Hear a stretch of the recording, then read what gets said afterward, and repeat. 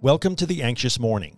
Every weekday morning, we'll take a few minutes to go over important lessons that you can use in your anxiety recovery journey. The Anxious Morning brings you support, education, inspiration, encouragement, and empowerment. Read or listen quietly on your own time, free of the endless, noisy scroll of social media. Use the information to help you along the path to recovery from panic disorder, agoraphobia, and other anxiety problems. For more, visit us at theanxiousmorning.com. How my anxiety felt like a failure. Failing hurts. Feeling like a failure hurts more. On some days, I not only felt like I was failing, but I felt like a failure. Sometimes in these emails, I'm going to share stories from my own anxiety journey. I feel strongly that I can't suggest action that I have not taken myself. And it helps me to feel like everything I went through was not for nothing. Everyone fails. We all make mistakes and do things that don't turn out the way we want them to. I fail, but by nature, I am not one to fail quietly. When I fail, I don't go down easily. Maybe this is a feature of my personality. Or maybe this is a flaw. It depends on the day.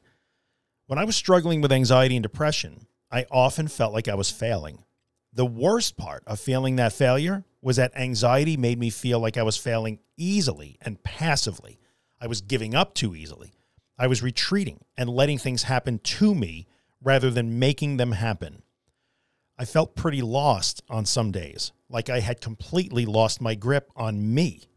It was really a horrible feeling. When you're generally bold in action and proactive in the way you approach life, sitting on the sofa, afraid to go get milk and eggs when your wife asks for help is not where you want to be. The anxiety and the fear had taken something from me. That was not Drew sitting on that sofa. I don't know who it was, but I did not like him. Fear is hard for everyone. I was certainly afraid. I'm totally okay telling you that. In fact, I was afraid all the damn time, if I'm being honest. But really, the worst part was not the fear. It was that feeling of passive failure. And the worst part of the worst part was that for a long time, I would respond to the feeling of passive failure with more passivity. I would sit and think about it, ruminate on it, hate it, and get more and more upset with myself. I would go over all the ways I could fix it, but that was only happening in my head while I continued to just sit on the sofa. Then my passive failure to fix my passive failure problem made me feel even worse. These were the moments when feeling like I was failing became feeling like a failure. Those were not good moments. So what's the point of this story? The point is to simply tell you that if you are feeling like a failure, I get you. There's more to this than just panic attacks and intrusive thoughts. There are emotions, and feeling the sense of failure will trigger a bunch of them. If you're feeling them today, that's okay. I've been there.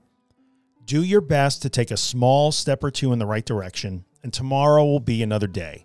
This will not be forever. You are not alone in what you feel. I and a very large community of lovely humans will cheer for you when you are down. Sometimes we just need to hear that. Now, on Monday, we're going to talk about the habit of always speaking your fear out loud. And if you're liking the podcast and you'd like to have the podcast and full text delivered to your email every morning, visit us at theanxiousmorning.email.